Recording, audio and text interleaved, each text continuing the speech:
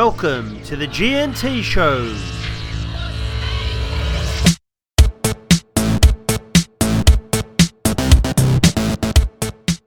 All right, welcome everyone to another episode of the GNT Show.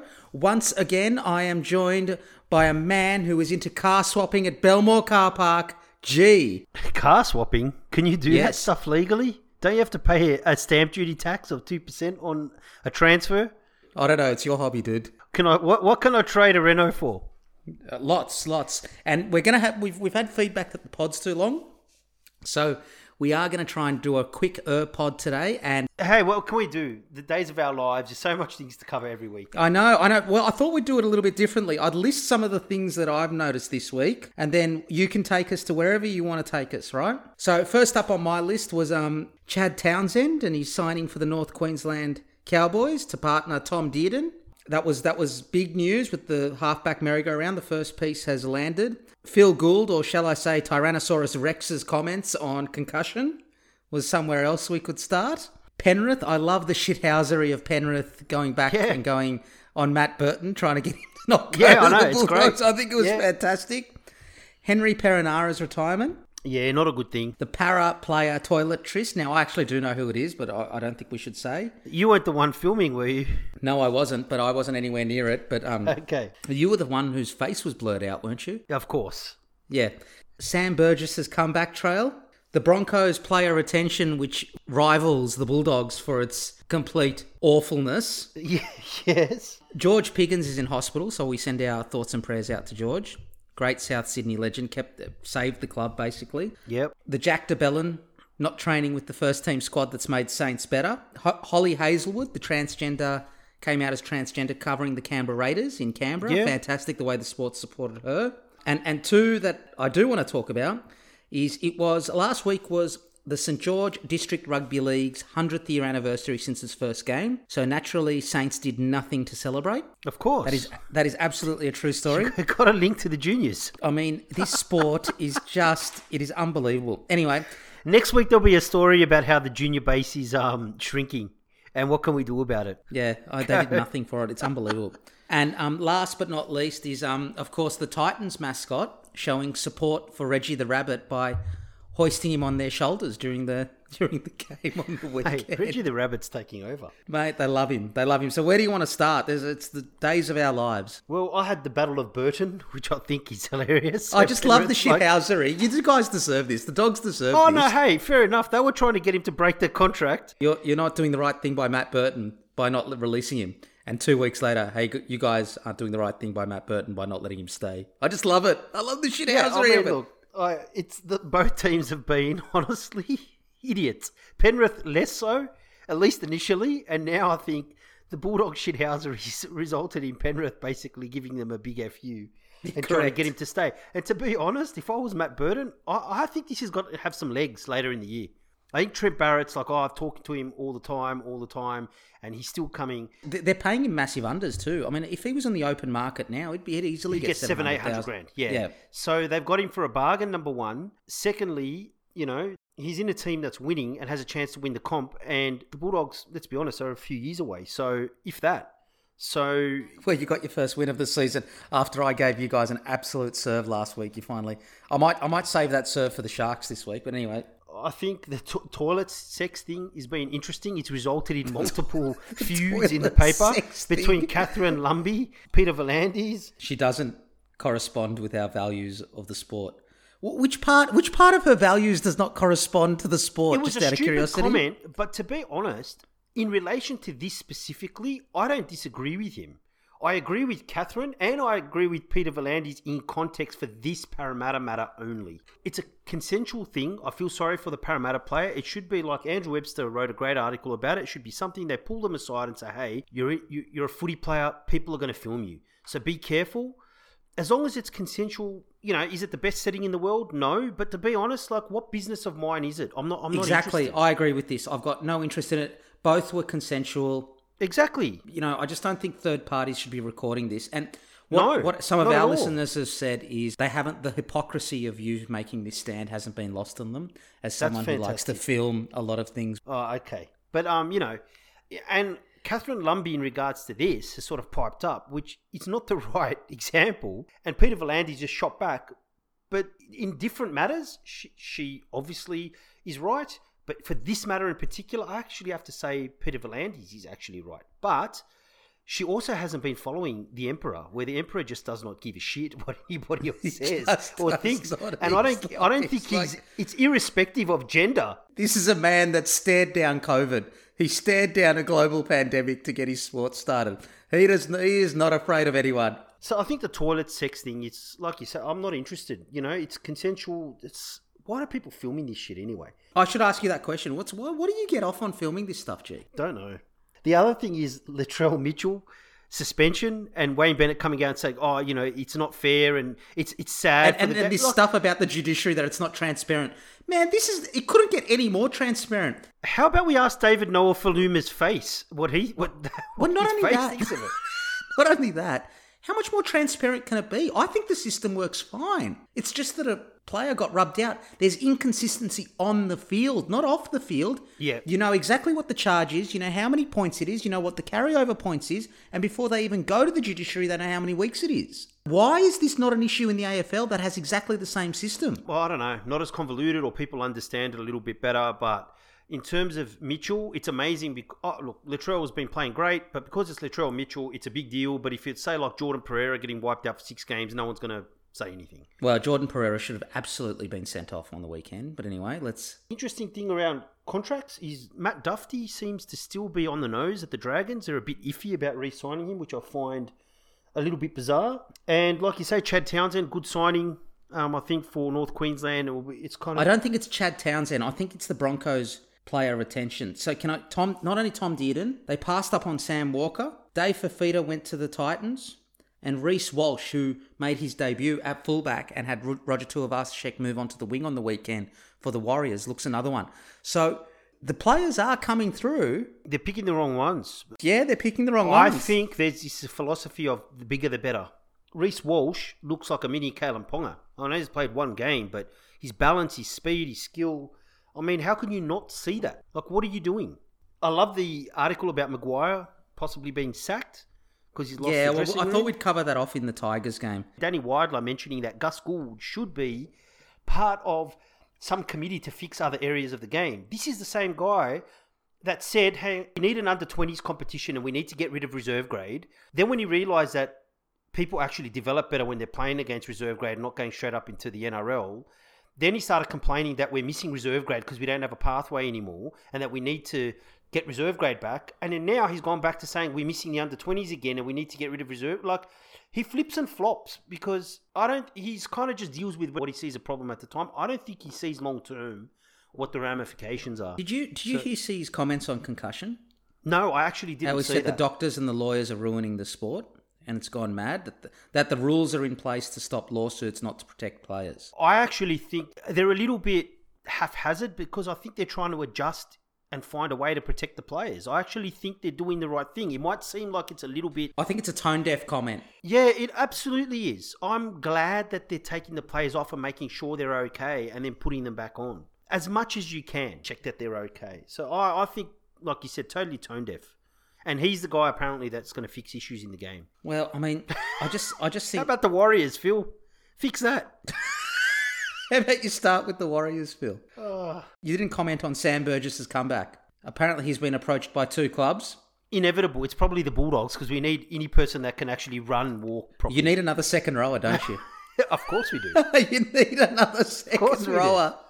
Because you can never have enough second rowers. No, absolutely not. The good news is if you recruited Sam Burgess and stuck him at 5'8", he'd be the quickest player in your backline. It is quite possible that he would be. He'd be faster than than Will Hopewadi, that's for sure. He wouldn't be faster than John, let me tell you.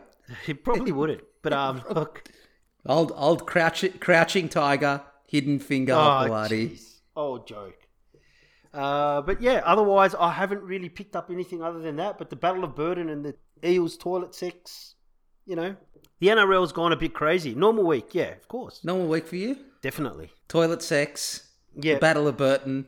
Yeah, normal. You like to call At least the round Bulldogs 7. have got to get up. Give us some off-field scandals. Give us some excitement, please. Well, it's you guys save it for Mad Monday anyway, usually. Of so course. And pre-season, yeah, that's because there's like 74 cameras watching everybody's move, whilst the other clubs are burning, starting bushfires probably, and nothing's covered. Starting bushfires. Well, allegedly. Allegedly, of course. Let's get on to the games of this week. We'll start off with the Thursday night game, round 7. To kick the round off, we had the Panthers versus the Knights at Penrith Stadium. Sellout crowd, and the Panthers got up 24-6. Panthers too good. Tyson Frizzell had a difficult night on the Knights' right edge. Oh, yeah, he did. Yeah, it wasn't his best game ever, was it? No. The Panthers were cruising at 10-0 up after 30 minutes, then a 70-metre try to the Knights off the back of a bad missed tackle by Kikau on Kurt Mann before offloading to Toa, who again was badly missed by Dylan Edwards. Made the score 10-6. I always felt like the Panthers were dominating the game and the Knights didn't really look like scoring in the first 30 minutes of the second half as well, but the score remained 10-6. So the Knights did a good job hanging in there until they finally scored from a scrum set play to make it 16-6, and it was Isaiah Yeo on the inside to Dylan Edwards, and effectively the game was over. I love how you butcher that name all the time. Every time. It's great. Because I'm Turkish, I pronounce it as it's written. Yeah, that's right. So, in the end, the Panthers ran out 24-6 winners with Nathan Cleary again the best for the Panthers. The Panthers had much more punch with Dylan Edwards, I thought, at the back. He ran for 254 metres, and Brian To'o ran for over 300 metres. He was almost unstoppable, Brian To'o. Fantastic again. Yeah, Love it was him. great. For the Knights, I thought Kurt Mann was good, and they were brave and really had a go. You can't fault their effort. I think other than Kalen Ponga, they didn't really threaten. Very quick game. That's the other point I'd make. There was lots of restarts. Yes. Ball was barely out of play. It was, you could tell that the players were out on their feet. I've got a question for you, though, on this game. If the Panthers don't win, will they be the best team since Parra in 2001 not to win the title? I mean, they're undefeated at home in 2 years. They basically, other than Parra last year during the regular season, they've lost like 3 games in 2 years. Look, it's possible. I think last year you could argue they were the best team, but Melbourne was their match, right? Whereas in 2001, despite the Bulldogs having a brilliant year that year too, when you looked at the for and against, the Bulldogs outscored a lot of teams, but, kind of hung in games and beat them. The for and against wasn't that great. And they were second. Parra was light years ahead of everybody. Parra was a million times better than everybody, and they didn't win, whereas Penrith has an equivalent in Melbourne. They're kind of almost like for like, I think. But in terms of... Yeah, but Melbourne's already won. I just think with this playing group and these guys, I mean, if they don't win a comp this year, next year type thing, and then the team, because of the salary cap, gets split up, I don't think they would have fulfilled their potential. I think there's a lot of pressure on Ivan Cleary to get a premiership there. This will be the most talented group since 2001 to not win a premiership, I think. Okay, taking it from that angle, yes, I would say that for a period of 1 or 2 years where they're literally dominating everybody, bar Melbourne, they are dominating. This probably would be the best squad that hasn't won a comp in a long, long time. They're phenomenal. They're athletic. We've talked about them. They're fast. They're incredibly skillful. They can go both sides of the field. Their halves link up. The move of Crichton back to centre and Dylan Edwards back to fullback, like you say, gave them a bit more punch. And it allowed Crichton to become more effective in the game as well. Momirovski's not getting back in that team, and I don't think Burton's moving from centre. No, I agree. And the scary thing is, I would say that with Burton now and with Crichton on the other side, Crichton's athletic enough to adjust to being on that side and adapt. They're better, and they've still got people like Naden and Momirovski on the bench or in reserve. So they've got depth as well, but their forwards are fantastic. And Nathan Cleary, like we talked about it last week, he can almost just pick his moments and just do whatever he needs to do. But the Knights, I thought, hung in for a long time. They really did.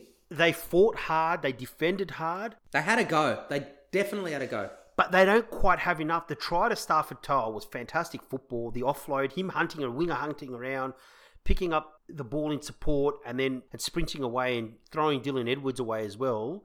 But they just don't have enough to trouble a defence like that over 80 minutes. They can piece them once or twice, but they can't score 5 tries against Penrith. So I thought the Knights were really hung in, but just Penrith's on a different level. I really think that was it.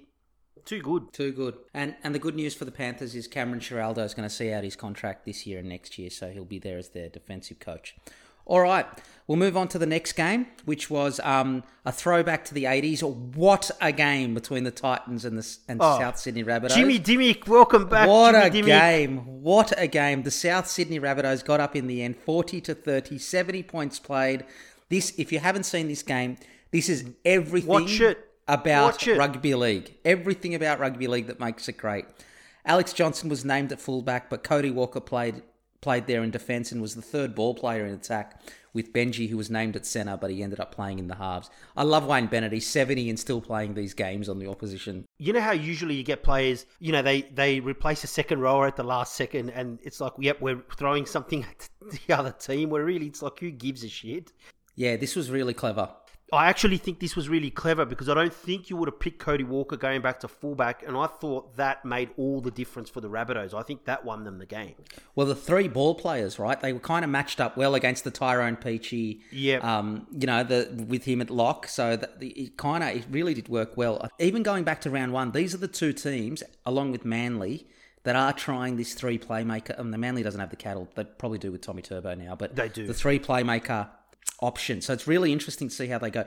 Both teams had attacking intent from the start. Oh. What a first half. Some great tries. Honestly, I can't believe. Benji, Cody Walker, Adam Reynolds were great, but David Fafita got a first half hat-trick, and both teams threw the ball around. It was just end-to-end stuff. It was fantastic. This was the game. This may have been the game of the year.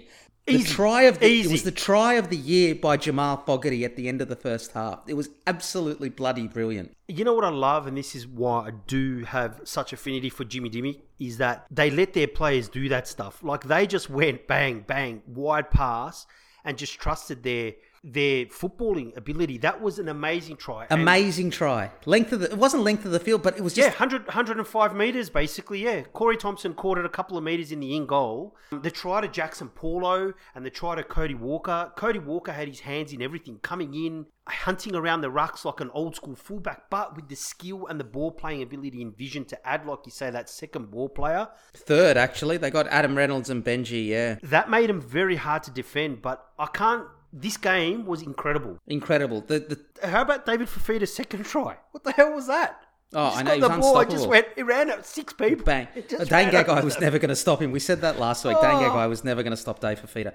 The Titans led 24-10 at halftime, and Souths in the first half only had 64% completion, and they had 32 missed tackles in a half. Now, that was from Titans pressure, though. That wasn't Souths. Yeah, there was just the Titans... just really attacked the Souths' right edge. Yeah. And the Titans were spectacular in that first half. That's the thing. I watched this game and you look at it at 40-30. I think that this, like you say, is an example of what modern day football can be, where it's got that 80s style backup, don't die with the ball, always look to play off the next person, but then also with the speed and explosiveness at which the game is played nowadays. I don't think the defense was bad. I actually just think both teams, the tries were magic. Like, nearly every try was unbelievable. Unbelievable. The Bunnies came out on fire in the second half, right? And Benji and their left edge just tore the Titans up on that left edge, right? Scoring 3 tries to go up 30-24. Tyrone Peachey then levelled it up with 10 to go and got up and absolutely gave it to Cody Walker, which was, it was just good to see. It was great. It was just such old school footy. And then Benji wound back the clock for another amazing try down the left with the over-the-shoulder, no-look basketball pass. Just spectacular. He just sort of cut in and just left it. He lofted it up for Alex Johnston to hit the ball at pace. It was just like, it wasn't really a flick pass. He just floated it. Over his shoulder. There was no look, but he thought Alex Johnson was closer because Alex Johnson picked that ball up around knee high. Yeah, he did. But it's like he floated it up and allowed him to adjust his run.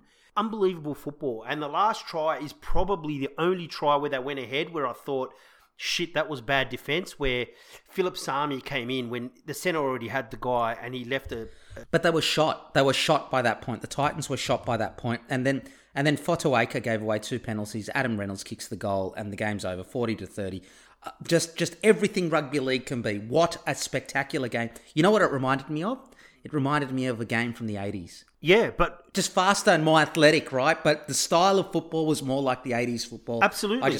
I just can't praise this enough. This was just a fantastic game. I only have one question for you about this game. Fire away. I thought the Titans, if that wasn't anybody but the Rabbitohs, they blow them off the park, right? Because their football was unbelievable. South's defence tried to keep track of it. And you know what? It was a great game, don't get me wrong. But I'm not sure. If you had to rank the defences in the comp, who would you rank? You'd Melbourne, Penrith, Parra.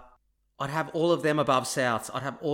Definitely. Those three are the three best defensive teams in the competition, yes. And even if they played this way, I don't think they would have got over Penrith and Melbourne. I just think there's a gulf in class. No, there is. And what was interesting about this game is when the Titans were throwing the ball around, you can see some of South's players, they actually don't have that long distance speed. Like Campbell Graham got stood up a few times and he could only turn and chase 20 or 30 metres and then he would die. So he's great in the short bursts, but once you open the game up, other than like Cody Walker and Alex Johnson, South can struggle if the other team's got enough firepower. Well, Souths match up quite well against Parra, but I don't think they match up. Well, you never know. They did do good at the end of last season against Penrith and Melbourne, but I just think Melbourne and Panthers have that much. They got another gear to them, right, when they're playing these games. They got an extra bit of pace that I don't even think the Titans have. Mind you, my other comment is Corey Thompson. Was he responsible for about 74 missed tackles? Like, he stepped literally about 30, and I'm not exaggerating, probably 30 people. Corey Thompson and David Fafita, we watch every game of rugby league, right?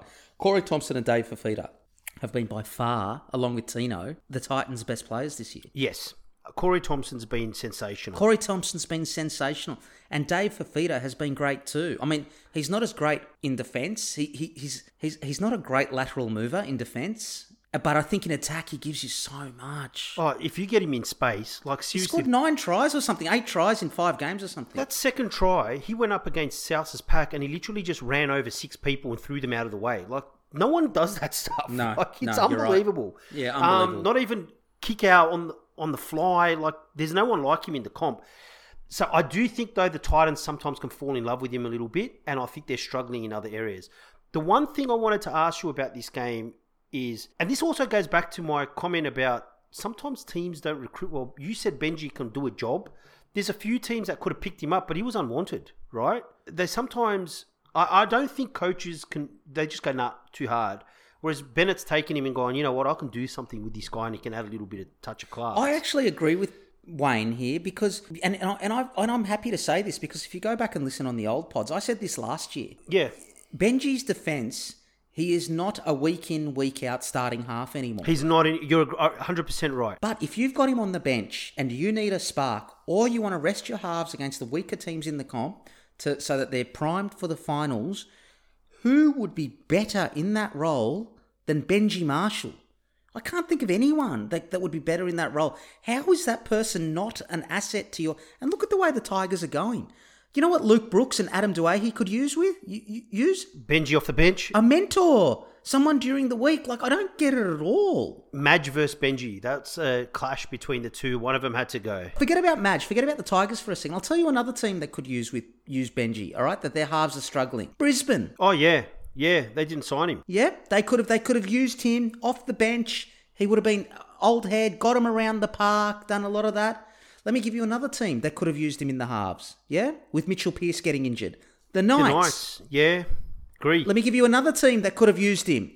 North Queensland with Jake Clifford. He's a young half. He needs Scotty Drinkwater. They need a bit of an old head. He's not on $1 million a year. He's on $250,000 a year. Yeah, he's actually a cheap in comparison to a lot of the players. It's an absolute no-brainer in my book. And all these clubs passed him. I have reservations about the way they recruit players. I think people are obsessed with particular types, and if you don't fit that type, they overlook your impact. And Matt Duffy is a perfect example for me. Just on this game, though, other than Cody Walker, again, being just sensational, and Benji adding that touch of class on the fringe, is with the Titans, right?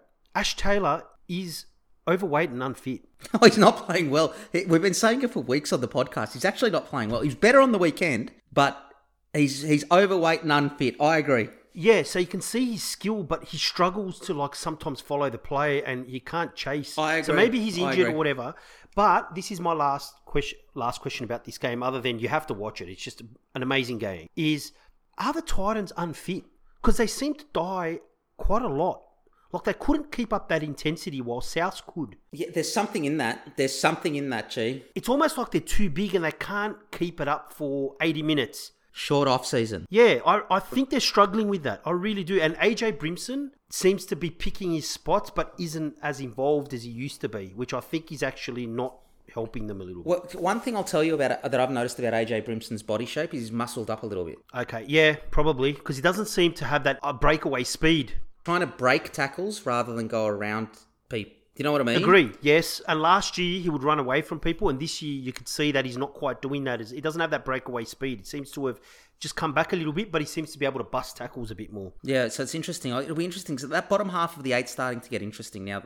I think the Titans are playing okay. I mean, but if I'm Justin Holbrook, I think defensively they've got a few issues. They've conceded nearly 80 points in 2 weeks, right? So they've got some things they need to tidy up in defence. All right, let's move on to the Channel 9 game on the Friday night, which was Parramatta, the mighty Eels against the Brisbane Broncos up in Darwin. How about our prediction? This will be a tight one. Far out. Yeah, we got really close. I mean, Brisbane got within 40 points, so it was amazing. Oh, God. The game was in Darwin in really hot conditions. It was 31 degrees at kickoff. I mean, Brisbane were going to lose this game right from the kickoff when Xavier Coates dropped the ball. The very next set, we scored in the corner and Mitch Moses kicked the goal and I went, oh my God, we're going to kill these guys.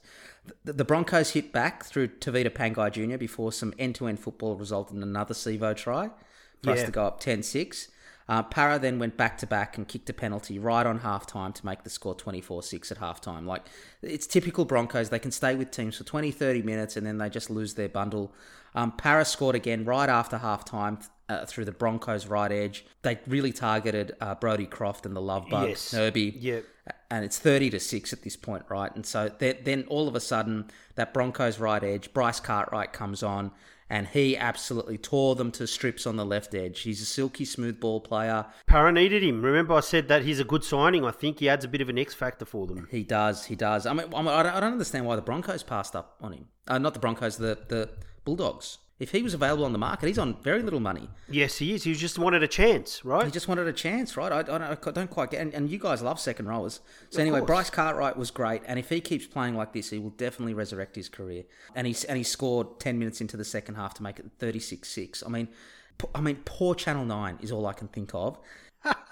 Their game the previous Sunday was the Cowboys Bulldogs blockbuster. Sponsored by Mr. Yawn. You remember Mr. Yawn's mattress factory? Sleepmaker sponsored that one. Oh. Or wasn't it the Tip? The transfer station. Yeah. Anyway. Terrible game. And their next game is this. The next Friday night game is this. Can I just say, I think we know who the most senior broadcast partner is, given the games Channel 9 are getting at the moment. I mean, it's just woeful. And after that, though, I'm not going to say too much more because Parra put the cue in the rack for the last 20 minutes, but not before a miracle try at the death after Mitch Moses magic. He looked like a soccer player, right? A footballer. Yep. Again down the left edge, and the game finished 46-6. Kevy Walters gave them an absolute serve. I thought the Broncos had turned the corner last week, given their effort. They lost 46-6. Let me put it to you this way. They lost 46-6, and they were lucky to only lose by 40 points. Yeah, I would say so. If that was first round of semi-final, Parra would have racked up 70. How many times they dropped the ball, all that sort of stuff. They absolutely would have gotten 60. I just think you watch this game, and I think for me, it's hard because the Broncos hung in for a little while, but I thought Parra is playing a more expansive game, and they're actually starting to... I just think they're playing at a higher tempo, and they're looking for offloads, and the thing is, it's a bad matchup between Parra's left-hand attack with Papali'i and Sevo, and then Gutherson coming in, and even Opicic had a good game, and against Croft and Farnworth, Croft tried, but the thing is, it's a golfing class, right? But the thing is, Parra also came at them in waves. And yes, they dropped the ball, but when you got that golfing class, if Parra's coming at you with skill and playing up-tempo footy, you can't go with them. You're not going to match them. And I think for Parra, these are good games that can sometimes make you a little bit overconfident because of the gulf between some of the teams in the competition, but it's also an opportunity to sharpen your attack and your style of play. And I think Parra the last 2 weeks have really taken that on board and really sort of attacked Canberra's defence and they attacked the Broncos. Canberra hung in because they're a little bit of a better team than Brisbane, but Brisbane just couldn't go with them, to be honest. And I think Brisbane is still a young side, And I think once they sort of get into a game, they hang in, and once they feel like they can't win... They drop their bundle. They drop their bundle and they let it go. Now, Kevin Walters blasting them and all that kind of stuff. Mate, get your head out of the sand. Your team is young. They're trying to grow. You can't blast them after 3 weeks or 4 weeks. He was mollycoddling them for the first few weeks. He's just run out of ideas. But his team's not that good. And I think he's Thanks, Scoop. What gave it away? he can't go out there with the expectation that they're going to make the 8. His focus really should be on their effort and just giving it all they got. And improving the players. They're the Broncos. That's not their thing. Yeah, but there's also the people playing for the Broncos. They are the Broncos. It's not their thing. And to be honest, I think you're seeing the ramifications, like I said, of the salary cap. Years and years ago, you used to get what were they called? The thoroughbreds. Oh, yeah, the that's special right. horses. And, they used to get Ben Barber all of a sudden going up there for extra money to be closer to his family, even though he lives in Mackay, and Sydney's probably closer to Mackay than Brisbane is. I know it's not, but... Or pinching Anthony Milford for massive money. The higher the cap's gotten, their advantage isn't quite as large as it used to be. So I think now they're struggling with their recruitment. They're struggling... Player retention, player identification. Yes, and they're picking the wrong players, but their players can get poached. Yeah. I think there's a lot of problems in the front office there. I really do. And I'm not sure the solution's Gordon Tallis either in these old Broncos greats. It's not that. It's just you mismanage. Like the difference between you know which teams are near the top? The clubs that are run well. Yeah, pretty much. I think so. They've got a philosophy of play. They've got a little bit of solidity, if you think about it, and continuity as well. Like Cleary's been there for a while now, and they've been patient, or they didn't have to be that patient with the youngsters. Penrith, they're an exception, but Parra. There's been multiple times where the press has tried to get Brad Arthur fired. But yeah, Brad Arthur got the wooden spoon one year. Yeah, but the thing is, you could see that Brad Arthur could coach. And I'm glad their front office saw that and said, you know what, it was just an off year. That happens sometimes. And he's been great. And the team, yes, it has its flaws, but now they're starting to bring players through and they're all playing pretty well. Parra's got the continuity. The Roosters do. Melbourne does. And even now Souths. And these other ones that are looking for the quick fix isn't quite working. The Broncos aren't what they used to be. There's other teams that can pay big money for players too now. So they aren't the Broncos, but they've got to be a bit more patient. Otherwise, you're going to burn these young players out mentally. It's too hard. Well, on that note, let's move on to the Not-So-Super Saturday. Although it was better this week, the games were a bit closer and the blockbuster. All right, ladies and gentlemen, we've waited a long time for this on Super Saturday. We've waited 7 weeks to get to this moment. So what I want you to do is I want you to get your New Year's Eve celebrations, your poppers out. Very funny. Your cake. Get yourself a glass of champagne. Not Grange or not wine, but your glass of champagne for the Bulldogs' first win of the season. They beat the Sharks 18-12. I don't know what to say about this game. Canterbury came out playing well. They started the game really well and got some purchase through targeting Josh Dugan on the right. Josh Dugan had a terrible start. All I can say is thank you, Josh Dugan. That's it. The Sharks' execution was poor throughout the game. They had a lack of patience. They dropped balls over the line. They had incorrect execution of set plays. Bad last tackle options. I thought Chad Townsend was poor, which is not what he would have wanted after signing for North Queensland. And once the Bulldogs got up 18-0, they were desperate in defence to hold on, right? And they held on with an 18-6 lead until the Sharks scored with 4 minutes to go. And the last 5 minutes was like a reserve-grade grand final. I mean, it was just terrible. The Bulldogs scored all their points in the first 20 minutes and then gave away 11 set restarts or penalties in the last 20 minutes. And referee Chris Butler, he didn't have a great night either. The Bulldogs were go back and watch the last 20 minutes of that game, and they were laying all over the play of the ball. There was like 6 second play of the balls that didn't get set restarts. So Chris Butler didn't have a great night. Now, Talakai got sin-binned. Yeah. I don't know. I'm going to ask you what your thoughts about that are.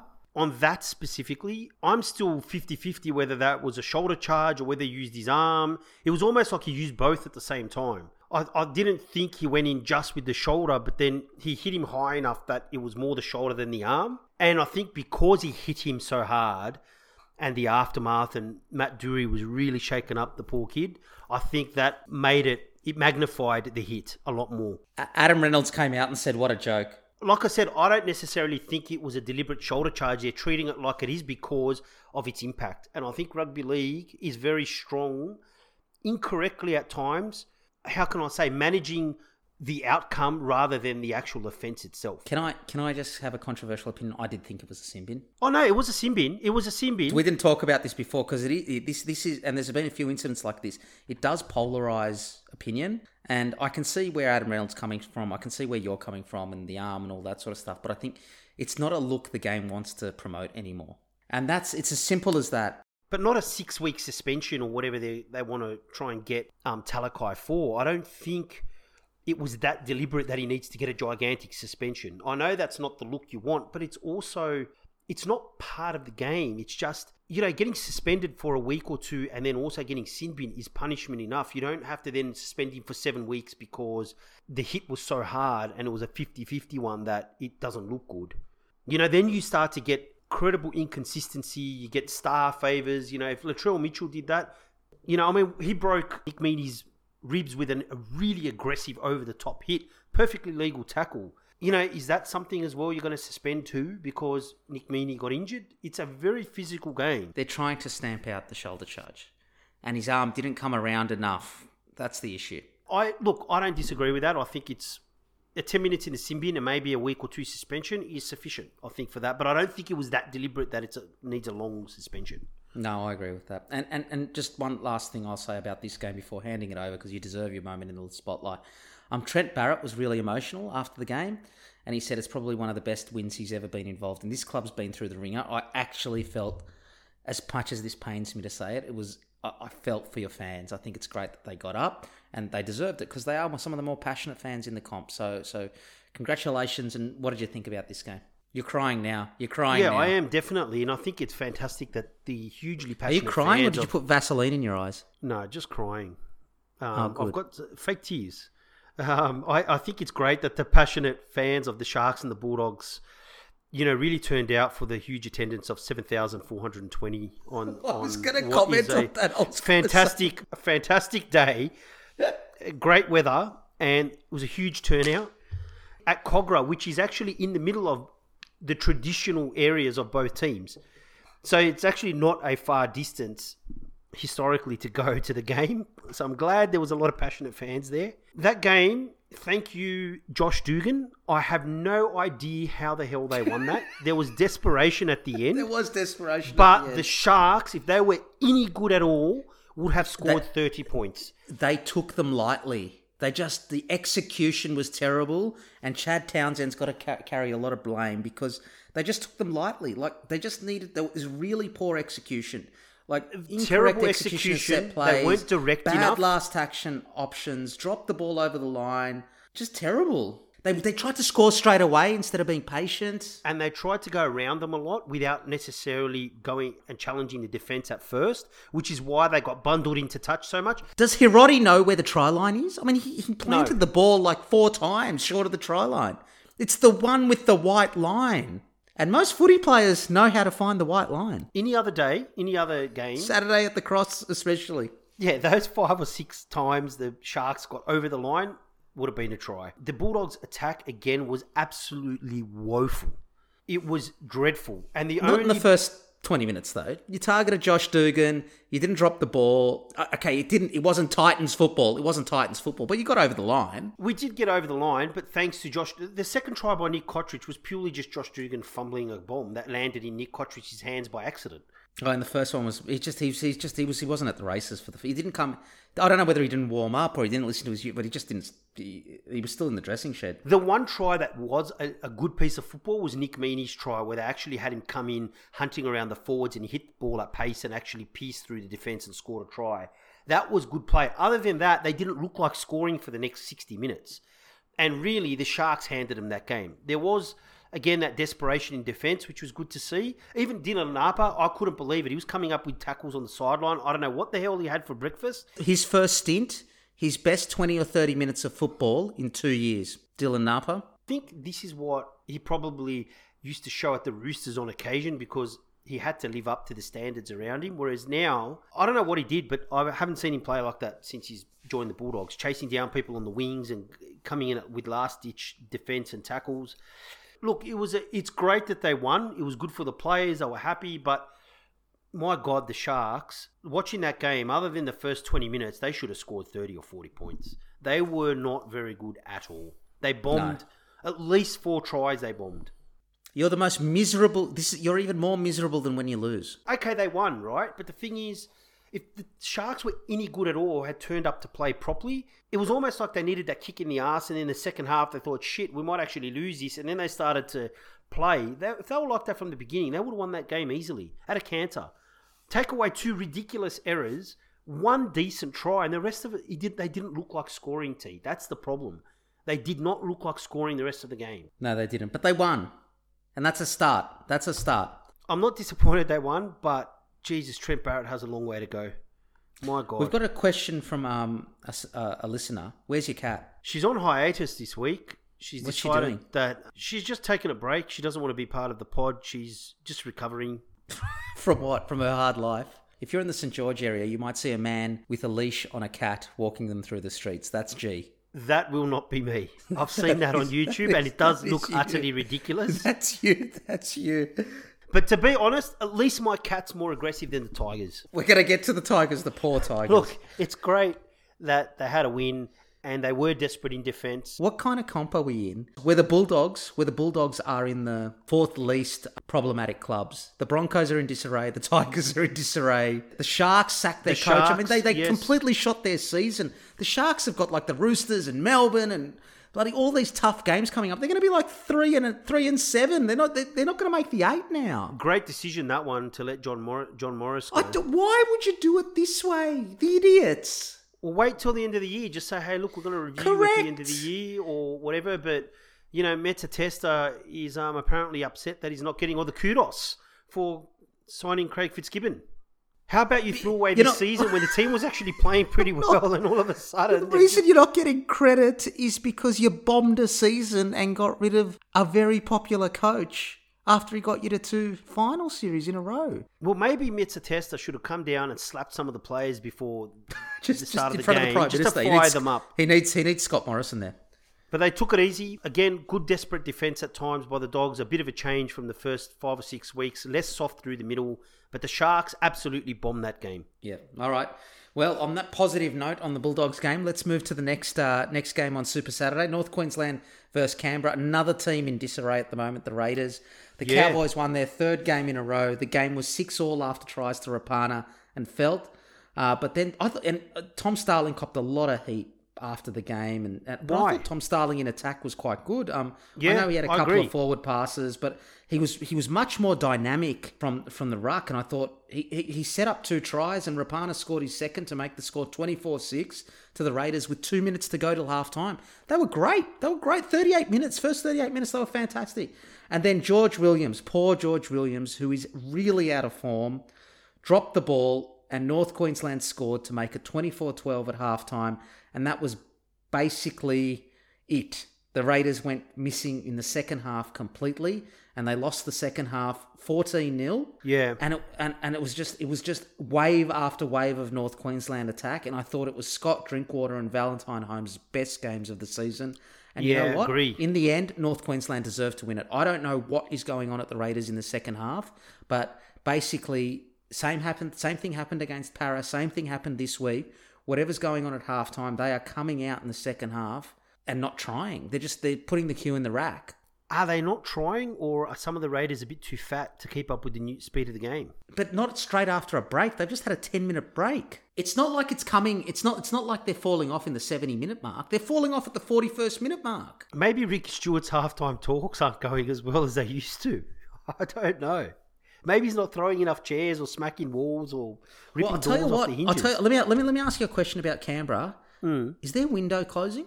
Yes, we had it's gone. It's gone. Is it gone? It's gone. They're too slow. They're too slow. Ooh. I'm not prepared to write them off. But if they don't get up this year, because some of those players are getting older. They are getting older. I think. Look, in the first half, I agree with you. North Queensland seemed to have gotten a little bit more confidence the last couple of weeks. I think it's their 3rd win in a row, along with Manly. Like 3 weeks ago, they were shot, and both teams have won 3 in a row. Well, now. You've got a whole change. Todd Payton's trying to shake things up. I think it's taken them a while to adjust, but I think you're starting to see he's allowing them to play football. I agree with you. Valentine Holmes is starting to play better and better each week. and he's starting to get involved in the game a lot more rather than sit back. But that also might be Todd Payton's coaching. I heard him on the radio also talk about Scotty Drinkwater and say that he really believes in Scotty Drinkwater, and he's been shifted around a fair bit, and it's good to get him playing at 5'8", and I think he's going to do a good job. It's, sometimes players... Mate, Melbourne wanted to keep Scotty Drinkwater. And he's been shunted around because he can play in different positions, but he's probably now got a coach that's like, Scotty, you know what?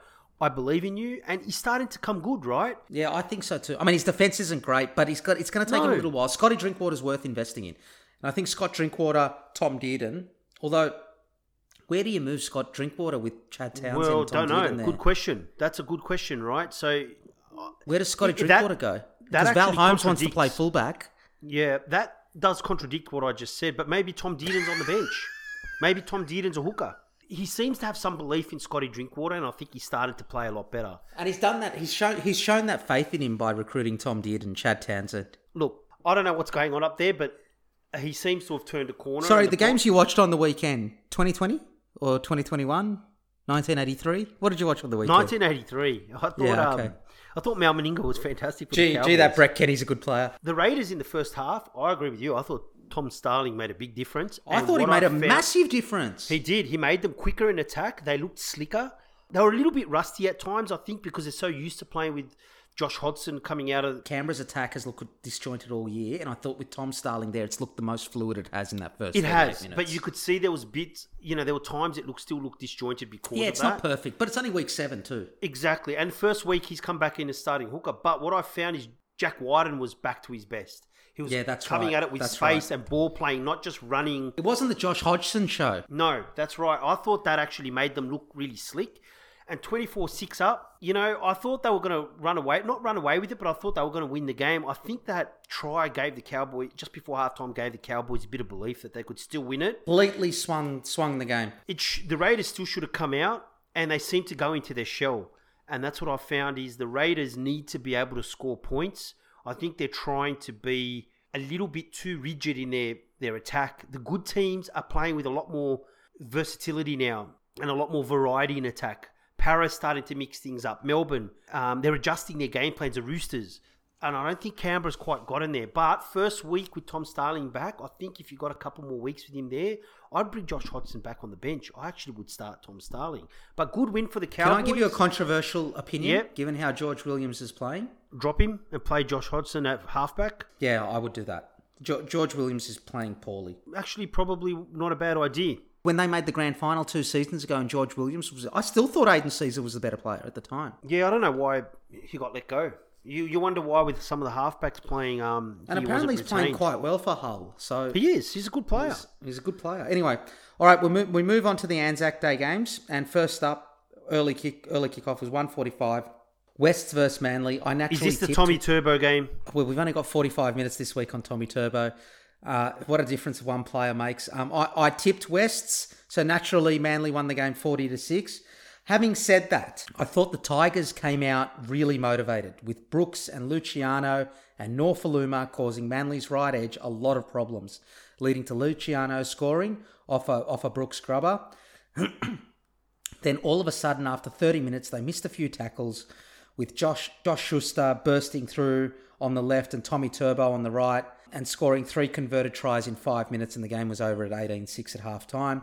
And then Wests absolutely capitulated in the second half. Manly just went on with it in the second half. The Tigers just looked like a team down on confidence and lacking resilience, a bit like the Broncos. Manly win 3 in a row for the first time since 2019, and DCE and Tommy Turbo were absolutely fantastic. They really targeted Duahi and James Roberts on the Tigers' right edge too. So it was just the good 30 minutes for Wests. After that, just they're a club in crisis. I think it's called not believing in the coach and the game plan. But I think it's more than the coach. I think it's again poorly run club. Recruitment's bad. Talent retention's poor. Talent identification's poor. Well, is it? I mean, Madge Maguire's fought with everybody. Like, he's had Moses and Mbai. He's made him worse. He fought with Benji Marshall. He fought with Josh Reynolds. He fought with everybody. No, I'm not saying he's the right coach. But what I'm saying to you is, you could put Bob Fulton there, and without the right talent identification, the right talent retention, the good salary cap management, good front office management, they're still not going to go any better. It's not just the coach that's the issue. They've got problems all the way through the club. And actually, Justin Pascoe, as the CEO, has got to take some accountability here. They're letting good players go. The players they should keep, they're not keeping. They're not identifying talent. Other teams are taking their younger talent. They're just... This could have been so much different. I read a stat during the week, actually over the weekend. Since 2012, every team in the NRL has played finals except West Tigers. They've made the semis except Wests. Oh, I think they've been diabolical in terms of their retention and recruitment. Aaron Woods, Luke Brooks. Aaron Woods is crap. Yeah, but just hear me out. Mitch Moses, James Tedesco. This was 4 or 5 years ago. They had all these. Whether you think Aaron Woods is good or not, it was enough to build a nucleus around and attract more players to the club at that point in time. And they have gone completely the other way. Oh, yeah. I mean, look, I don't understand why they let Mitch Moses go. I don't understand why they let Tedesco go. I do know at the time that they were being shopped by their manager, which I believe was Mr. Isaac Moses. But so what, So what? No, but as a trio. So maybe they wanted only to keep, maybe they wanted to keep 2 out of the 3. Do what Des did. Keep Tommy and Jake happy, keep DC. There's ways to do this. If you've got that spine of those 4 or 5 players, you can bring other players. You can bring other players to the club. You've got a nucleus of talent that you can build upon. But I never understood why they let Andrew Fafita go. It was so obvious. Yes, he's got his flaws, but if you watched him, you thought if this guy gets into any shape, he was just physically one of the only players in the comp as a prop who had the agility of a back and the power of a Colossus type of thing. And they just let him go. Colossus and the eating habits of KFC. Well, that was part of the problem. But, you could see his talent. They just let him go to the Sharks. And I just thought... Mate, I'm just saying to you, all I'm saying is I'm not disagreeing with you that Madge is the wrong coach, but just sacking Madge and bringing Tim Sheens back or whoever they're going to bring back isn't going to solve the problem because they need a root and branch review of the bloody club. I think they need to do something with their philosophy around development of players, irrespective of the coach, because I think Madge has gone in there and go, I don't like this guy, and he's gotten his players now, and they're still getting flogged. So I think he's got a certain type of play, a certain style of philosophy of play, and he sticks to that regardless, and he just gets his big boppers to try and steamroll the other team. And honestly, now the defenses are so good that doesn't cut it anymore, and they're just not good enough. Do you think if they had Craig Bellamy, you think they're going to make the semis? Yeah, I do. No, maybe not the semis, but they're not going to be getting flogged by 40 points every week. No, but they're not going to make the semis. Maybe not. But the thing is, they're not going to get flogged every week. I get it. I understand what you're saying, but I think it's the same thing with the Canterbury Bankstown Bulldogs. It's the same thing with your Bulldogs. Is Trent Barrett the right coach? No, but you've got other problems you need to get to first. Of course. I totally agree with that. I think part of it is retention and recruitment. It's not just Madge. You can bring Wayne Bennett there, and you're still going to finish 12th. Okay, but as an example, Addo-Carr and Pappenheisen, they're in their development system. Madge Maguire won't play those guys. They're out the door because they're too small. That's just his style of play. Corey Thompson, you see him playing for the Titans. They didn't want him because he wasn't good enough for Madge Maguire, right? Why isn't the football department and the front office managing this then? How do you know he's not playing them and they're not saying to him, we can't afford to keep them? Look, I'm speculating on this, obviously, right? But I think there's more complexity here, and I don't think it's just the coach. I don't think Madge is part of the problem. Don't get me wrong, that's not what I'm saying. But I think there are bigger issues there. Look what Phil Gould did at Penrith. They were having all sorts of issues 8 years ago, and Phil Gould did a root and branch review, concentrated on the youngsters, and actually they're reaping the rewards of what Phil Gould sowed 8 years ago. For all the criticism we give him, he's done a great job. Look, of course, I joke around about Phil Gould. Of course, he's a bit of a footy savant, and he's got an understanding of that stuff. It's not like he's... And I think the West Tigers are exactly the same. They need someone to come in there, take a long-term view of 8 years away, and just do exactly what the Panthers have done. Because the talent's there. Campbelltown's a nursery. I don't disagree with that. I just think hasn't been very good. As for Manly, I mean, Tom Trebojevic, just incredible. His impact on the last 2 games. It's his speed, his ball playing, people can't see what you're doing, but it's really weird. I'm very excited. He's just his tracking of the ball, and he's popping up in the middle on the side. He's playing like Brett Stewart, and he's made a huge difference, and now Manly's believing that they can win, and their confidence is shot through the roof. You can see their confidence has increased so much. Their enthusiasm, they're playing at a different tempo. They believe they can win now. And some of the tries, and Cherry Evans is energised. I mean, let's be honest, I don't think Cherry Evans was playing that well at the start of the year, like you mentioned, right? He was getting introduced to his teammates just before kickoff, Jerry Evans. That's what it looked like. Now, all of a sudden, he's following every single break and coming through the middle of the field. And the good thing is, Des is letting Josh Schuster play as well. The power and the skill. He's not a second rower, though. He's not, but he probably needs to trim down if he's going to... He's got to drop 40 or 50 kilos if he wants to play in the halves. Yeah, he's got to drop a bit of weight, but I see him as a skillful ball-playing lock, a fringe lock. Tell me again about Tommy Turbo. Mate, what a player. Honestly. I did say last week, hey, when you actually really think about it, at their absolute best, I love the fullbacks, but when they're actually at their best, Tom Trbojevic is the most well-rounded fullback and the best fullback in the competition. Wow. Better than Teddy. Yeah, he is. He's a better ball player than Teddy. I agree with that. Unbelievable under the high ball. He's got incredible speed. He's got agility. He's got vision. But the problem is, it's almost like he's so finely tuned as an athlete. I mentioned before that if one tweak goes wrong, he pulls his hamstring But overall, he's kicking. Like, he's got everything. It's just... Sorry, I just received an email from Mrs. Trbojevic, Tom's mum, and she's asked you to stop hanging around Brookvale. Tom, I'm just after an autograph. Yeah, but when you open your trench coat and ask him to sign what's underneath, it's confronting. Yeah, but good to see Manly's football. The style of football is great to watch. You're seeing their players are more energised. Jason Saab, I'm actually glad to see Jason Saab playing with a bit of joy and enthusiasm. And Kieran Foran as well.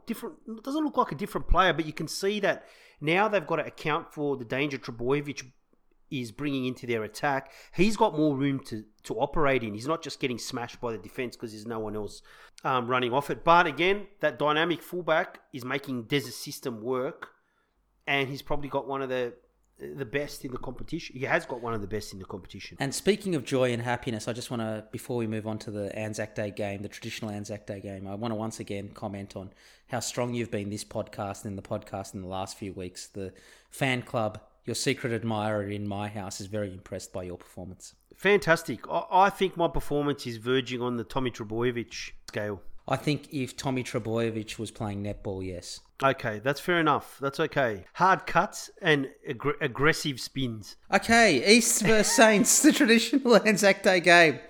You know, I love you. We've known each other a long time, but you get stranger by the week. Now, there's the cat. Hello. Now, for those of you that don't know, G's cat is, of course, called... Silver Mist, actually. That's not true. What is it really called? Misty. No. It's called Sam Walker. It is not. Madge Maguire, a real tiger. So, the traditional Anzac Day game between the Roosters and Saints. I thought this was going to be a close game. It wasn't. The Roosters got up 34-10. It was a tough first half, which I actually thought the Dragons were the better team.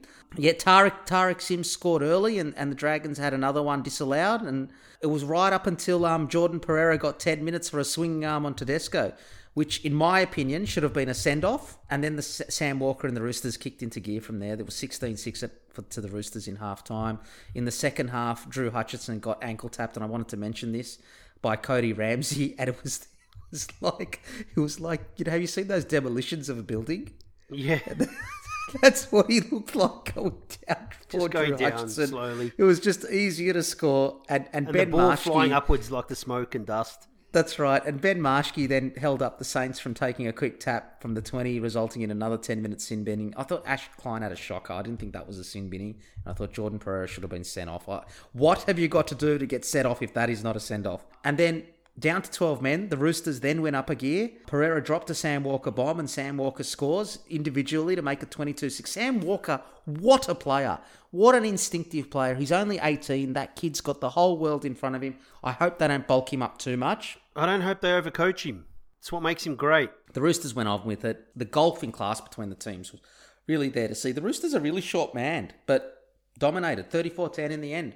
What did you think about this game, G? I actually thought the class difference is what made the difference in this game. I know that sounds silly, but it's more... No, I agree. I don't think the Dragons played that bad. It's just they're not as good as the Roosters, and they couldn't... They toughed it out. I thought different levels of class. Yeah, right? like I thought the Dragons actually played pretty well. I did not like the move of Jack Bird to halfback. I thought that was a silly change. He's not a halfback. He's been running good lines at centre, and I think it was wrong to kind of drop Adam Clune. I thought once Adam Clune got a little bit of room to move at the back end of the game, I know the game was over, but, they created a little bit for Saints. But I thought the difference was I thought the Dragons played really well. They were throwing stuff at the Roosters, but the Roosters' defence is so fast and so well drilled that the Dragons couldn't capitalise on their domination, right? I mean, the Roosters' defence is top four It defence. Is absolutely right, and that's Trent Robinson's background, right? He was Brian Smith's defence coach. He's just a defensive coach savant. I think that's what the difference was. The Dragons, I thought, again, played really and well. If you actually look at the way they defend, have a look at it. And I know you don't watch rugby anymore, but we mentioned this in previous weeks. They have got a lot of rugby coaches in there. And their defensive patterns are very rugby-esque. Well, mate, whatever their pattern is in terms of copying rugby and taking, bits and pieces from the other code, which I think is fantastic outside-the-box thinking, right? Rugby union's been learning from league for years in defence. Yeah. The codes are not as dissimilar as sometimes we try and make it out to be in Australia. And I just think that their defence was just too well drilled and too good for the Dragons to actually build up a score, even though the Dragons played decent football. I do think Adam Clune on the bench probably didn't help their attack at the start of the game or for that 30 minutes where they hung in. The back end of the half, Parra gets sent to the sin bin. The Benjamin Marshke sin bin was a farce. It was absolute farce. He barely held him up. I mean, it was ridiculous. It was silly, but it wasn't 10 minutes though. No, it wasn't professional foul 10 minutes. And I think Jordan Pereira's sin binning and then the Rooster Sam Walker basically took over the game. The long ball, Tupanua scored. I thought Tupanua played really well. He was back to his best, yeah. Sam Walker, the instinct to step back inside, and then the actual Nat Butcher to follow him through the gap and look for the offload from the young halfback, which was really good opportunistic football and reading. I thought Nat Butcher was really good through the middle. There were a couple of times he got into dummy half and he was gone, right? They couldn't get him. Yeah, and this is what I mean by these good teams are playing off each other now. They've changed their style of football a little bit, where Sam Walker's stepping in. They're not waiting for him to get tackled. He's not looking for an offload. He's got a player to offload to. They're reading the game and reacting to what's happening, which is actually, it makes your attack far more dangerous and harder to stop because you're reacting to what defense is doing rather than just going through your set plays. I thought the Dragons defended pretty well for most of the game, and, mate, eventually it was just Sam Walker magic. Set up basically Tupanua's try with the long ball. He set up the Nat Butcher try and then scored one himself and kicked the goals. And then all of a sudden, a 6-4 lead turned into, 24-6. Game over, right? And game over. And it was and a then really I think the Dragons, round, actually. Yeah, and I think the Dragons then lost a bit of belief that they could come back. The Drew Hutchinson almost try was brilliant football, by the way. And, except for the bit where the building fell down. Yeah, except the last bit. And I think the Dragons' spirit got broken after a while. I think their resistance broke because they realised they couldn't keep up. I thought they defended stoutly, but the Roosters were just too intense and, too good defensively for them. Too good. Imagine how much Roosters would have won by with Luke Keary there. But imagine Luke Keary and Sam Walker playing together. Oh, I know. Here's a question for you. Do you think the Roosters can win the comp at full strength? No. Oh, full strength I do. Full strength I do. With Sam Walker, not Luke Keary's gone for the season, right? But with Sam Walker... Can you ask me the question again? Okay. You said full strength. That includes a Luke Keary. Okay. Do you think the Roosters can win the comp with Sam Walker and not Luke Keary? No, I don't. All right. I don't think they can, but I think they haven't lost as much as I thought they would have. They're going to be one of the top 6 teams. We got six teams that are fantastic. Top 4. Top 6 teams. Best teams in the comp in no particular order remain Melbourne, the Panthers, Parra, the Roosters, Souths. If they can get their shit together, then the Raiders are the only other ones that are there. The Raiders are in their own group. They're like the 6th place, and then the rest are at a different level. There's no one else that can win the comp other than those 6 teams. And now of those teams, I think Sam Walker's a year too young. I just think he needs some more games under him. Drew Hutchinson's I'm not sure Drew Hutchinson's quite ready yet. Sam Verrills isn't back at hooker. They got some injuries. Just come semi-final time, and if you're playing a full-strength Melbourne or a full-strength Parra or a full-strength Penrith, that's where it's going to catch up to them. It's hard. Like the Souths have towed them the last 2 times they've played them. Sam Walker's brought a different dimension to some of their attack. Luke Keary's incredibly direct, but he's added a little bit of... He's just a footy player. Sam Walker's a footy player. Yeah, he's added a little bit more instinct to their attack. Yeah, he plays what he sees. Yep. Okay. we'll move on to the 6 p.m. game on Anzac Day, and the last game of the round, Melbourne versus the Warriors. Melbourne Storm got up, unsurprisingly, 42-20. I mean, I don't have a lot on this game, right? This was just a shellacking. The Storm, and in particular, Storm came out on fire with Jerome Hughes. He's on the right. Jerome Hughes was fantastic on the right. He set up 4 tries in the first half, attacking the Warriors' left edge, and it was 26-4 at halftime. Josh Curran, unfortunate to be sin binned. Yeah, he got binned with what I thought was a legal hit on George Jennings. Oh yeah, there was nothing wrong with that sin hit. binning. There was no sin binning in that. I mean, the refereeing. I think Emperor Volandis has had a word to the Daily Telegraph, and they're not commenting. The refereeing's been really poor this year, and because it's not penalties, it's 6 agains. The media's not reporting on it. Yeah, it's not as obvious. And so, but they're paid to watch and commentate on these games. Yeah, I know. If we're seeing it, they should be seeing it. So, I mean, they just blew them away. Jerome Hughes was the class player on the field. The second half lacked a bit of intensity. Both teams knew the game was over at 26-4. And for the Warriors, I thought Reece Walsh showed a lot of promise on debut and clearly not someone the Broncos could use. Ken Momolo got a hat-trick, and Ken Momolo's been playing really well for the Warriors. They did take a step back, but having said that, the Warriors... they were never going to beat Melbourne in Melbourne, right? And that was really the long and the short of it for this game. There was some good stuff for me. I think Jerome Hughes was sensational. I mean, Great. Even the first try to Jennings was a great play. The whole thing, he just went bang, bang, bang, yeah, bang. It was like tries. slow build-up, but then all of a sudden the offload, and this is the thing, Remus Smith is starting to come into his own now. The step back inside, the shove, and the offload, holding up the defence in the offload, but then Jerome Hughes looking for that offload, and the great banana kick to Robert Jennings was a great try.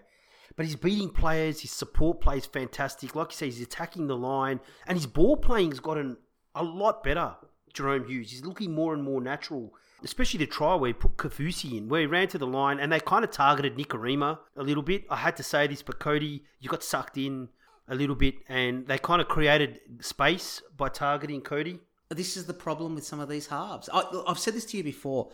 There's a handful of elite halfbacks. Getting a good halfback is really, really hard. But you know what? I also look at Luai and I think to myself, you know what? You stick Nikorima in Penrith, and I love Luai. Is he just as dangerous? No. Okay, fair enough. No, I don't. No, I don't think he is. I think and Jerome Luai is not a half. You know who Jerome Luai is? He's a bit like Dylan Brown. He's not there to play make. He's there to be magic. No, he is there to be magic, of course. And that's what I mean. Like, he's not organising the team. He's not doing all that sort of stuff. I think organising the team and doing some of that stuff is more Cody Nikorima's game than Jerome Luai's. So I don't think he is good in the Penrith setup.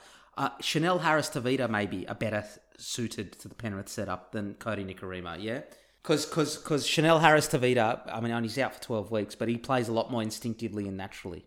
Yep, well, I think Cody Nikorima has been forced to play that role. And the Broncos let him go. Yeah, but you know what? I don't know about the Broncos. Here's the thing. You look at Cody Nikorima and the, say, instinct and ability of him and Milford and Milford's effort. Which one would you have kept? I would have kept Nikorima. Yeah. But can I just also say Reece Walsh, another one. They let him go a few weeks ago. He's going to be their long-term fullback. That's why Raja Tuivasa-Sheck moved to the wing, so that they can give him half a season at fullback so he hits the ground running for next year. That's the reason they did it. And just on Reece Walsh, and this is what I mean by players have a certain type. Jermaine Osako, I actually think he's a good player, but he's big, he's strong, he's agile, he's fast, right? It's almost like, no, we need a big guy at fullback. They do. Some clubs have got a height requirement for fullback. Like they want him to be 6'3". I can't remember the exact number, but and that's why Matt Duffy's having such a hard time at, because Anthony Griffin's one of those guys. I want a big, strong fullback.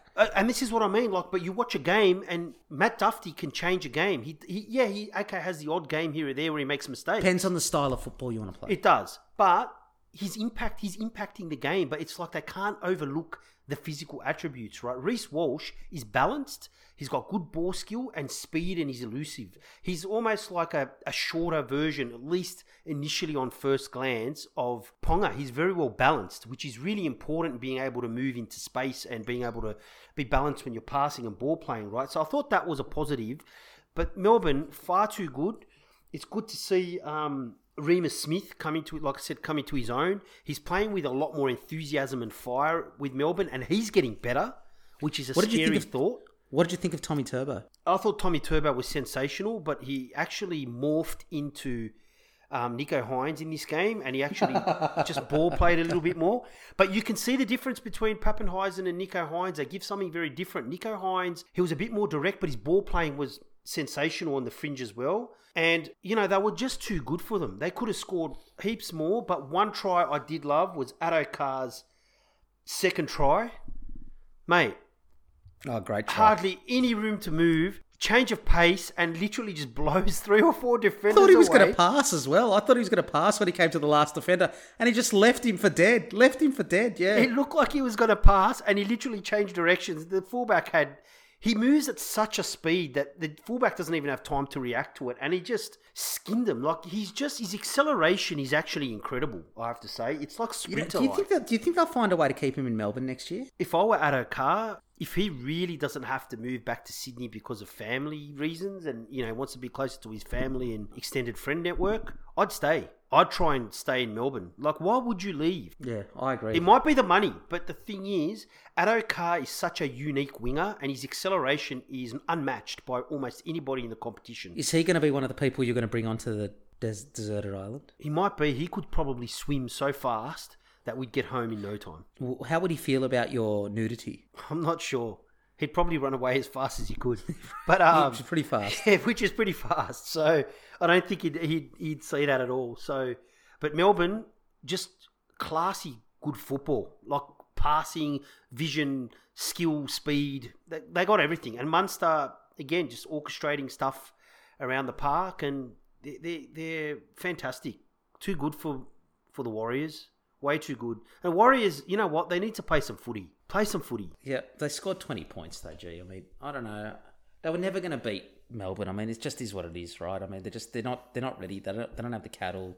They're a good few years away from being at Melbourne's level. So, all right, that brings us to the end of round 7. We'll move on to our round 8 preview.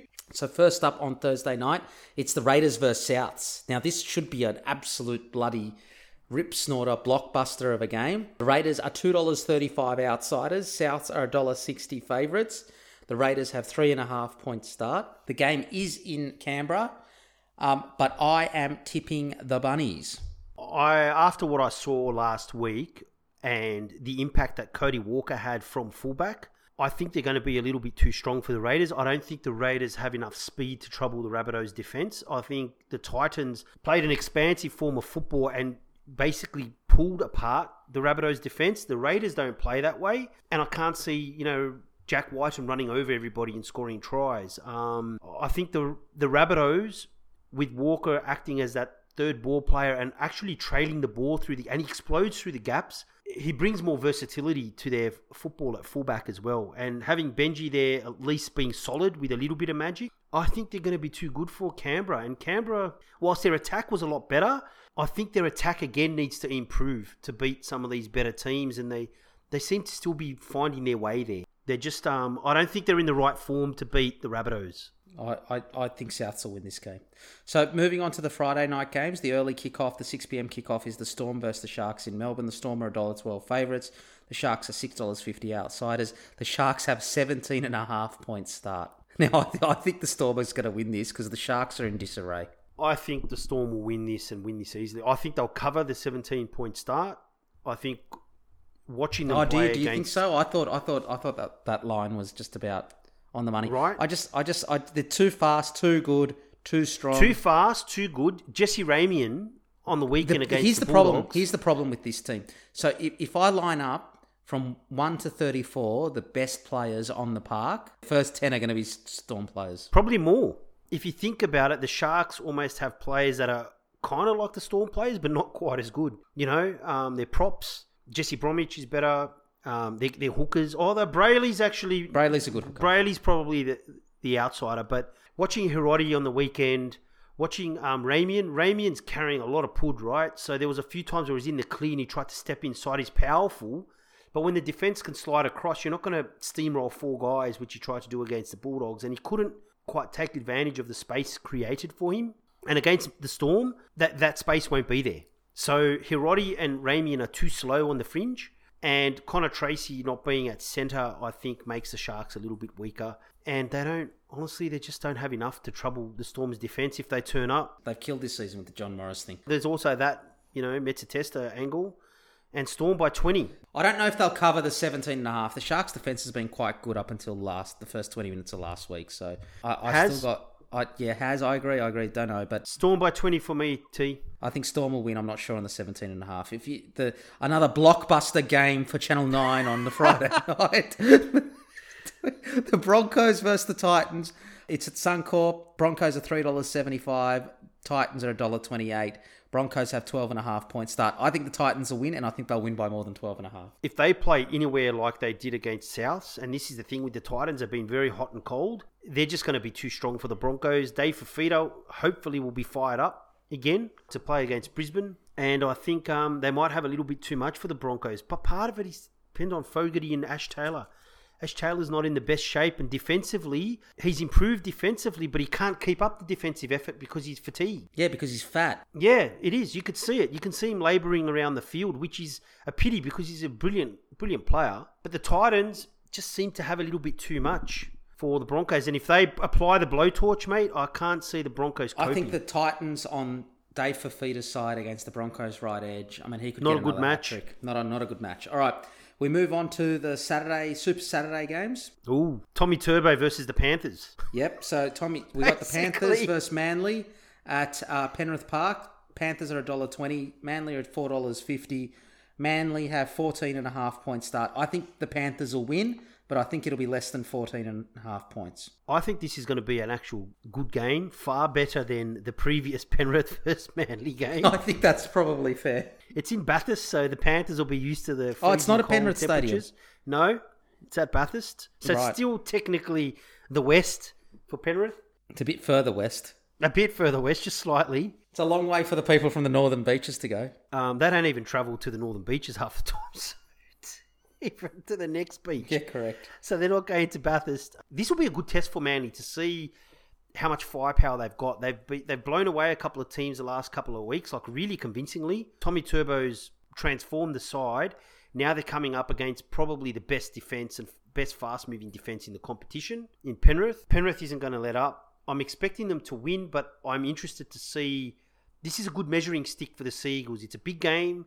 It's a big team. They're on the upswing, and Penrith will come out firing. They're pretty much full strength. It'll be interesting to see how this game goes. I'm tipping Penrith, but see what the Sea Eagles have got this week. That was a long way to come up with Panthers less than 14 points. Okay, moving on to the second game and Super Saturday game you and I are going to. The ANZ Stadium blockbuster. Bulldogs versus Eels. I think the Eels will get up. I think this game will be closer than people think. You really believe it? I do. I think it'll be closer than you think. You're always up for the game against the Eels, generally speaking. And you had a win last week, so I think there's a little bit there. But if Parramatta play to 60% of their potential, they'll win by 30. What kind of a comment was that? I think there's something there. It's going to be a close one. But if Parra plays 60%, they're going to win by 30. Yeah, but the issue is Parra plays down to its opponents. That is a possibility for Parra. I actually think this will be Parra by 30 to 40. The Bulldogs bar the first 15 or 20 minutes and abominable mistakes by Dugan. The Sharks still could have scored 5 or 6 tries, and they never look like scoring at any other time, the Bulldogs, other than from... The Eels aren't going to give them that field position. Their defence is better. And in attack, the Eels are looking far more dangerous and more enthusiastic and playing with a far more versatile style of football. And they're just going to have too much. The Bulldogs aren't going to throw anything at them, and they're going to be too good. I think they'll beat them by at least 28 points. Well, the Bulldogs have got an 18.5 start. They'll cover that. At least by 20 plus for the Eels for sure. Did I give the odds? Bulldogs were $7, Eels $1.10. I think the Eels will win. I think we both think the Eels will win. But if it does happen by 30 or 40 points, I look forward to giving you an absolute gobful at the end of that game. All right, if you move on to the last game of Super Saturday, it's the Knights versus the Roosters in Newcastle. Hit a man when he's down. God. Well, I mean, you've been down for years. So it's $2.70 for the Knights, $1.47 for the Roosters. The Knights have 6 point start. It's in Newcastle. I think the Roosters are going to have a little bit too much class. Again, I think that class issue. I think Sam Walker's playing well. I think they'll cover the 6 points too. I think your issue is going to be similar to last week with the Roosters versus Dragons, where I think the Knights will... Yeah, they'll hang with them for the first 20 or 30 minutes. Kalen Ponga and some of the other players will create a few opportunities. But ultimately the Knights don't quite have enough at the moment to trouble a defence like the Roosters. And I think Sam Walker, is building, and I just think he'll add a little bit more touches of class and have enough with the rest of the Roosters' outside backs to beat the Knights. They're a little bit too intense in defence. Their attitude and enthusiasm is still there, the Roosters, and the Knights aren't a team that's going to trouble them that much. I don't think the Roosters will beat them by a lot. I think the Roosters will score the Knights will score a couple of tries. I think it'll be 10 points. I think they'll cover the 6. I think they will cover the 6. But I think the Roosters will probably beat them by 10 to 12 solely because defensively they're going to be too strong to break for the Knights on a consistent basis. Okay, so we move on to the Sunday games then. First up, we've got the Warriors versus the Cowboys. The Warriors are playing at Central Coast Stadium as their home ground still. It's $1.55, the Warriors. The Cowboys are $2.45. The Cowboys have 4.5 points start. This is a tough game to pick. Yeah, I was going to say, this is the hardest game. I think the Cowboys might get this, and I'll tell you why I think that. I think the Warriors are not playing with enough expressiveness, and I think the Cowboys, if they can get on a roll, the way Val Holmes and Drinkwater and that's playing, I just think they could, they'll never be out of the game, is my view. I don't think the Warriors, I can see the Cowboys scoring 26 points. I can't see the Warriors scoring 26 points the way they're playing. I agree with you. I think the Cowboys have started to come into a little bit more form and a little bit more confidence in their attack. Defensively, they're still not the greatest, but they feel like they can score points. They're growing week by week. And like you, I don't think the Warriors are throwing enough at a defense to beat some of these teams. I think they've got the ability and they can hang in there. But ultimately, I think the Cowboys are going to play a little bit too much of an expansive game for the Warriors. I think it'll be tight. I think the Warriors this year are trying to grind out results, and I think there's too much footy in the Cowboys team for them. Yeah, I agree with that, and I don't think the Cowboys' defense isn't the greatest, and the Warriors could challenge that. But regardless of the opposition, they're trying to grind out the result irrespective. So I think the Cowboys will just have a little bit too much for them, but I do think it'll be a close game. I don't think the Cowboys are going to flog anybody. So, but this is a hard game to pick. This is the most difficult pick of the round. Okay, can we move on to the last game of the round? Because I have to go pick up my daughter. The Dragons versus the Tigers in the game of the weekend. For Channel 9. Another Channel 9 blockbuster. The Dragons at Cogra. Was it a Cogra or no, it's at Wynn. Wollongong? It's in Wollongong. It's Wynn Stadium. It's the Dragons $1.32. The Tigers $3.40. The Tigers have 9.5 points start. I think the Tigers are in disarray.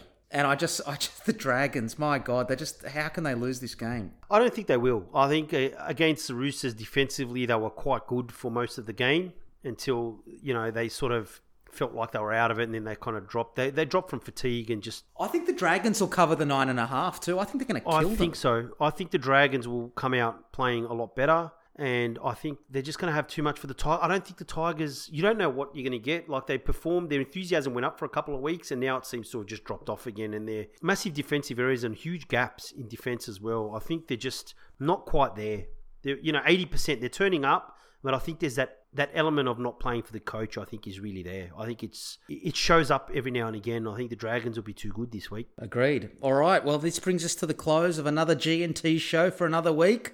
Once again... Thank you, G, for joining us, and we'll of course join you again next week as we preview all our incorrect tips from round 8. I'm on fire. 7. I'm tipping 7 this week. See you next week, T. You are well behind me in the tipping comp. I just want to point that out. Thank you. All right, we'll see you all next week. Take care. Bye. Bye.